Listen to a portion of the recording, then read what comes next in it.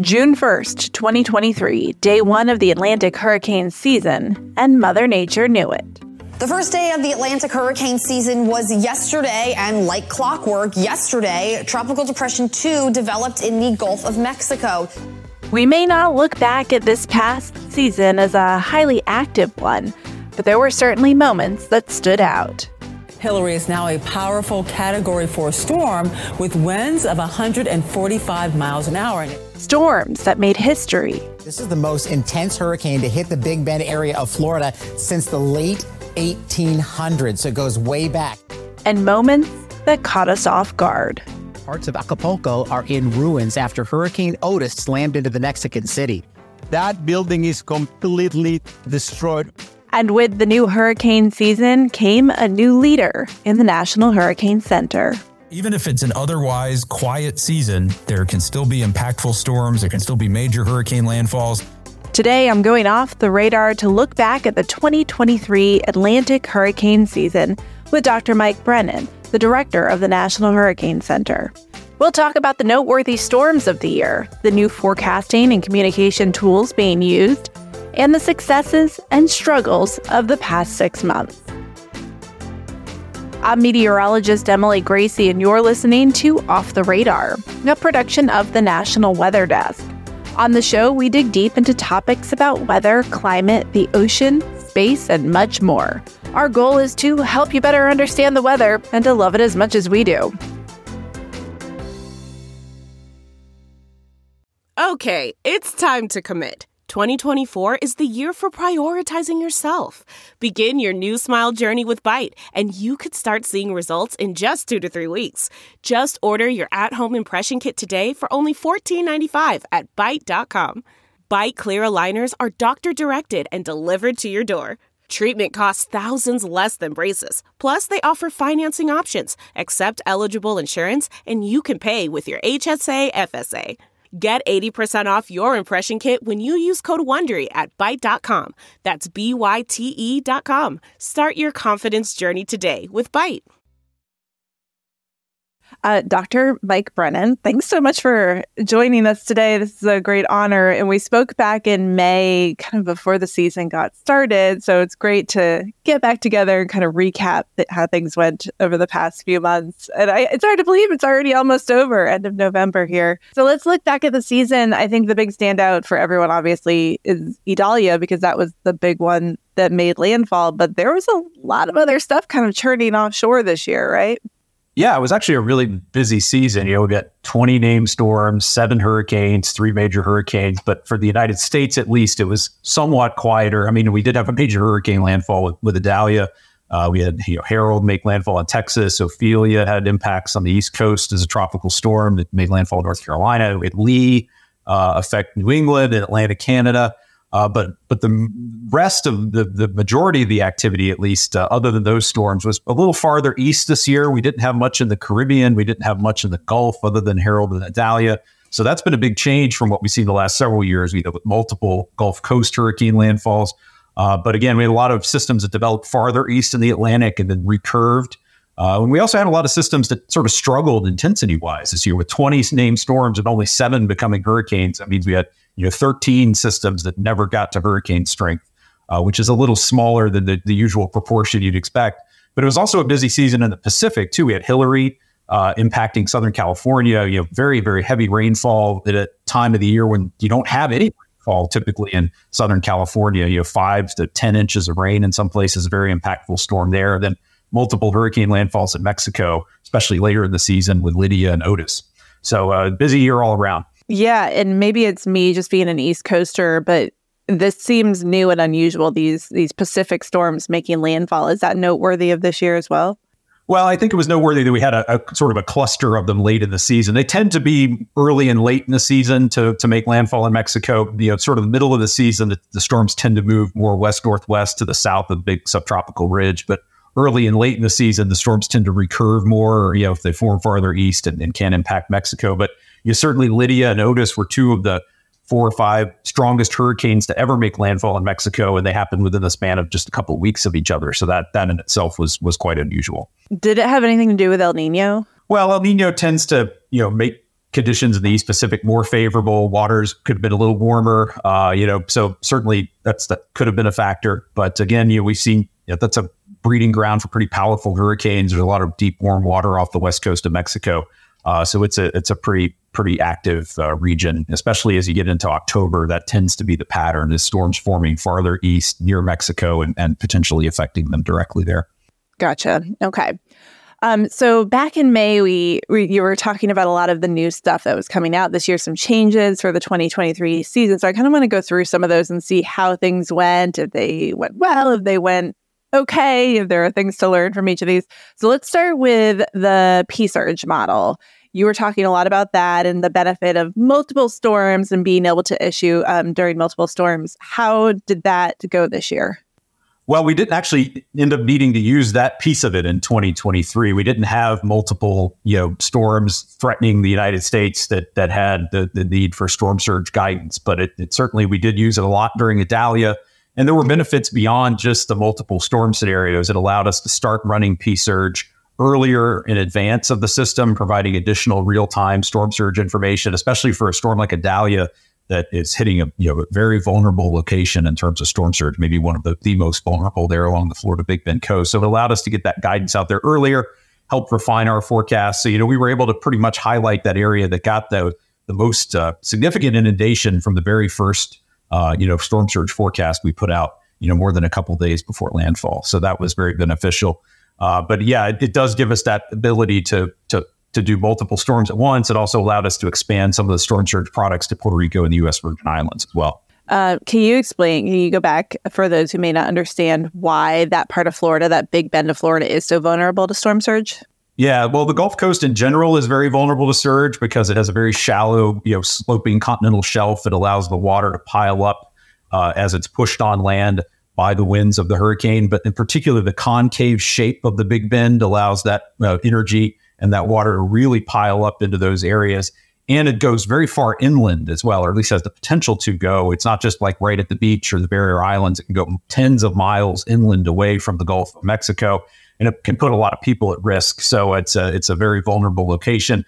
And again, you don't need a major hurricane in that part of the world to get life-threatening storm surge. It can be a slow-moving, big, even tropical storm can produce 3, 4, 5 feet of inundation. And in Idalia, we saw some areas that had more than 10 feet. Yeah, and wasn't it still a major hurricane when it got to Georgia? It wasn't a major hurricane, but it was a hurricane, I think, we'll look at the final best track, but it made landfall as a category 3. Tends to weaken pretty quickly, but we did have hurricane warnings up through parts of North Florida into Georgia. And then, we had impacts along the East Coast as well, all the way up into the Carolinas from wind, storm surge, heavy rainfall. So yeah, they're not just coastal events, especially those Gulf Coast landfalling storms can end up being really impactful for the Southeast U.S., not just necessarily along the coast, but also areas well inland can get significant impacts from wind and rain as well. Yeah, I'm in Charleston, South Carolina. I feel like we're always in the cone, no matter where there's a landfall. East we're Coast, always Gulf somewhere. Coast, right? Yeah, you can get them coming from both directions, and sometimes people underestimate the ones that make landfall on the Gulf Coast. They think, oh, it's over there, but in terms of some of the impacts, especially the inland parts of the Southeast and even mid-Atlantic states, the Gulf Coast storms can be even worse than storms that make landfall along the East Coast. Okay, so what about this advance notice when it comes to these potential systems? Everybody kind of looks at the blobs on the website, and now it goes out to 7 days, correct, instead of just 5. How's that going as far as accuracy? I think it went well this year. We haven't done all of our statistics in terms of the reliability of because it's a probabilistic product. So we're giving a formation probability over the next 7 days. But for some storms like Hillary, we were able to identify the potential for Hillary to form more than 7 days in advance. So for storms where we have a lot of confidence, we can put them in the outlook. I think Hillary went into the high category for formation potential 5 days before it formed. So that's an example of how that product can provide additional lead time. It's not always going to be that way, though. The system that became Idalia, we only introduced into the outlook about 3+ days before it formed. So it wasn't as predictable. But for the sort of bigger, kind of classical deep tropical systems, we did have, it seemed like a little more lead time for those this year. We'll look at what the statistics show. But yeah, the outlook got pretty busy. There were times when there were 4, 5, 6 systems in there. When you're covering that broader week-long time frame, you're going to get a lot of systems in there, particularly at the peak of the season. Yeah, it's always kind of a relief when the whole map is blank. Right. Yeah. And if we got into early November, I think we got into a situation where we had a blank map for 7 days for the first time in months. So, that's the other thing too, is there's going to be more systems in there with a longer time horizon, not just all at once, but as you go sequentially through their formation chances. So that the amount of time you have a blank outlook, or what we call a one-liner, is gone down because we're looking at a longer time horizon for formation. Right. All the more special. Okay. Now, this is something maybe people didn't even notice this year, but you removed the watch warnings and advisories from that forecast advisory product, correct? Right. And I'm guessing that was just kind of something that flew under the radar. Yeah. It was sort of a historical carryover of how the products were created, but the forecast advisory has now become like a data product. It's where the forecast data sits, and that's where people parse it out of to create graphics and extract information from. But we still have this legacy inclusion of land-based watches and warnings sort of at the top of that product. So we decided to sort of simplify things and take that out of that product and leave it only in the public advisory, which is really meant to be read and for people to pull information out of about watches, warnings, and hazards. But I think this year it did help us get the forecast advisory out sooner, because in some situations we were waiting for last minute watch warning decisions to be made or sort of tweaks. And when that was happening, if it was in both products, we had to wait and send them both at the same time. If it's only in the public advisory, it allows us to get the forecast out a little bit sooner, maybe just a few minutes sooner. But that helps our partners in the media and the emergency managers to get all that information out there to the public faster. So that was one reason why we did that this year. Every year, it seems like the cone gets a little bit narrower. And if you look back at, like a cone from Hurricane Hugo, it's obvious, that there has been a major change. Has it been adjusted this year?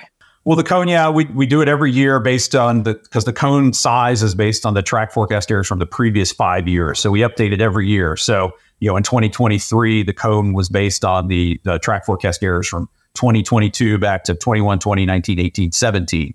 And so it did get a little smaller, although the changes were almost in the noise and not really noticeable.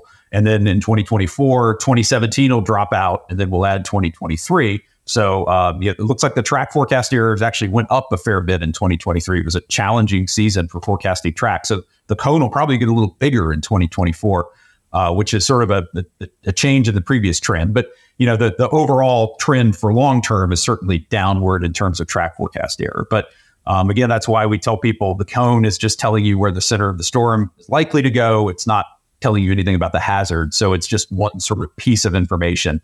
But it's not the whole story, and that's why we have to have people look at things beyond that and pay especially attention to the watches and warnings. Yeah, and I noticed you guys have really been pushing the importance of paying attention to the storm surge warning. Is that being kind of the gold standard for this is the worst case scenario? Do you feel that message has gotten across to the public? I think so. I hope so. We had a major hurricane make landfall in the United States in a very storm surge prone area and had no storm surge fatalities with Idalia. So I think that's a success story there. And, I think it's, people will say, well, that wasn't the most populated part of Florida. And that's certainly true. But there are tens of thousands of people that live in the three hardest hit counties, Dixie, Taylor, and Levy, that live in storm surge vulnerable areas. So there were still an effective evacuation. People got out. There were not a large number of post-storm rescues where people had to go in and help people get out of the storm surge evacuation zone after the surge came in. So I think from a hurricane enterprise, from the meteorology to the communication, the emergency management aspect of it, broadcast meteorologist aspect of it, to get that word out, I think it was a pretty effective storm. And we have seen an overall decline in storm surge fatalities over the last few years, despite multiple major hurricane landfalls. So we like to think that some of that is due to the increased messaging and the explicit focus on that storm surge hazard in the storm surge warning. Yeah, it doesn't hurt that my phone went off crazy. Everybody in Charleston, their phones went off at 5 a.m. that morning with the storm surge warning and scared us all out of bed. Yeah, and that is one of the benefits of the storm surge warning is it does activate the wireless emergency alert. So it does, it gets to everybody in that region and says, hey, this is something you need to pay attention to. So everybody with a phone or smartphone at least is gonna see that delivered directly to them if they happen to turn it on. Yeah, it comes across the same way like a tornado warning would. Right. What about the live streams that you guys were doing on YouTube and on social media? How did that go? Are you figuring out the consistency there? I know we were trying to do that too, and it was definitely hard to kind of keep up with. Yeah, I think they've been pretty successful. They sort of allow us to get out ahead of the messaging for a particular system. I think we've sort of settled into a cadence of typically doing them about once a day, farther out in time from a potential threat. But in some ways, it's just a way to signal to everybody on social media that say, hey, this is something the Hurricane Center wants you to pay attention to. So it's not something we do every day or even for every storm, but for the bigger events where we know people are going to need to take action and pay attention. It's a pretty effective tool, again, because it goes right to people on their phone, and it goes right to their device, and they can set it up to be alerted to this. Like, hey, the Hurricane Center's going live now. And then at times we would go to two a day for when we sort of got into that watch warning phase and there was more information to provide to people. So I think it's a way to supplement the information we provide through our more traditional media pool with broadcast television outlets. But again, it's just trying to meet people where they are. But again, the media pool was always sort of more restricted to the watch warning timeframe. And we know now that people need information sooner. And if we're not out there in that space providing that information, then it's going to be filled in by something else. And so we want to make sure that we're getting our voice out there. Yeah, it's nice that you guys are making a more direct connection with the community, because before it was kind of Hurricane Center, broadcast meteorologists, and then the viewers in the community. So it seems like a much more direct approach. Yeah, and I think they're complementary. Not everybody watches television, especially now. We've seen huge demographic shifts. But there is still a huge contingent of people that do watch local television, especially in hazardous weather, big news scenarios. So we want to be in that space too. But this allows us to get out ahead of it and to be in a slightly different space in terms of how to reach people. Anything that didn't go well this year? Anything you learned from this year that you'd like to adjust for next year? Well, there's always challenges. I mentioned we had, track forecasting in 2023 was pretty challenging in the Atlantic.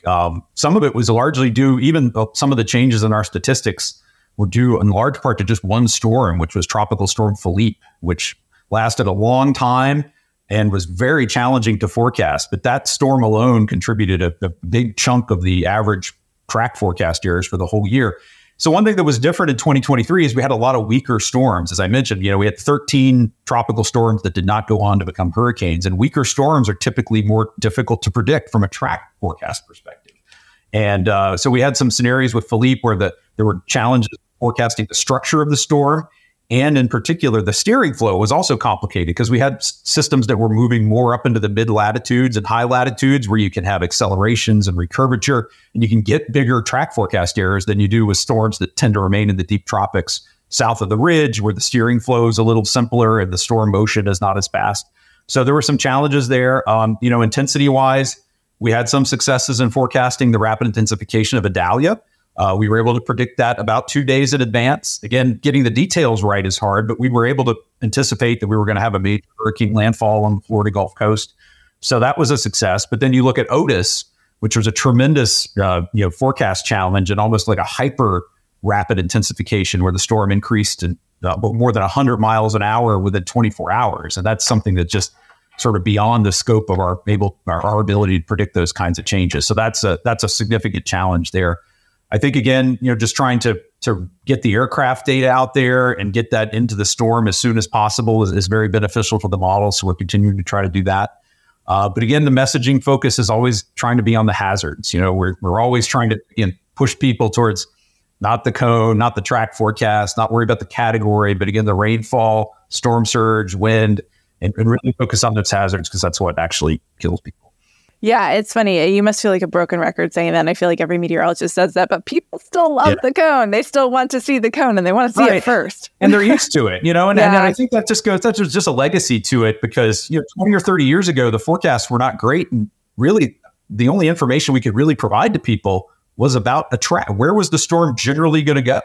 We couldn't really forecast intensity very well. And because of the challenges with the track and the intensity forecast, it was hard to get specific about the hazards. Because if you don't know where the storm's going to go, it's hard to tell people where the storm surge is going to happen, what the rainfall is going to be, what the winds are going to be. But because those forecasts have improved so much in the last 10 to 20 years, we can really now focus in on the hazards, which is where we want to shift the messaging focus toward. And I think we're making progress. I really do. And part of that goes to communicating the watches and warnings effectively, and then pointing people to these hazard-specific products. Yeah, I like the addition of like the storm surge map too, because I feel like people like the cone kind of because it's this really easy to look at map, right? Yeah. And watches and warnings maybe are a little bit more confusing. So the storm surge map I think is really cool. I think people like to look at that too. Yeah, that was a new operational product this year, again, to kind of give that sort of high level overview of where the storm surge is going to occur, what inundation is expected in a given area. And that was really, I think, successfully used a lot during Idalia. But even other storms, too. We had storm surge up into the mid-Atlantic states and the Northeast during Ophelia. So I think, again, pushing those products out and getting the attention on those is a good thing.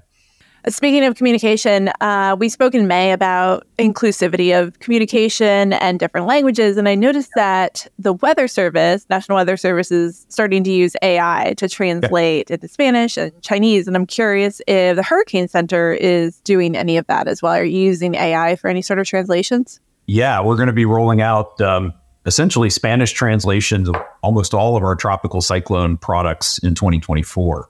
We actually have been testing this out in the background because the AI software is sort of a machine learning technique. So we've been automatically translating the products and then correcting them. And so then the AI learns, okay, this is the word you want to use in this situation. So the translations have gotten good enough that in 2024, we're going to provide them automatically on our website at hurricanes.gov. They're going to go out as traditional text products as well. We actually even used it during Hillary in 2023. We used AI to translate the key messages into Spanish for Hillary's effects in Southern California and Baja California, Mexico, again, because of the large Spanish-speaking population there.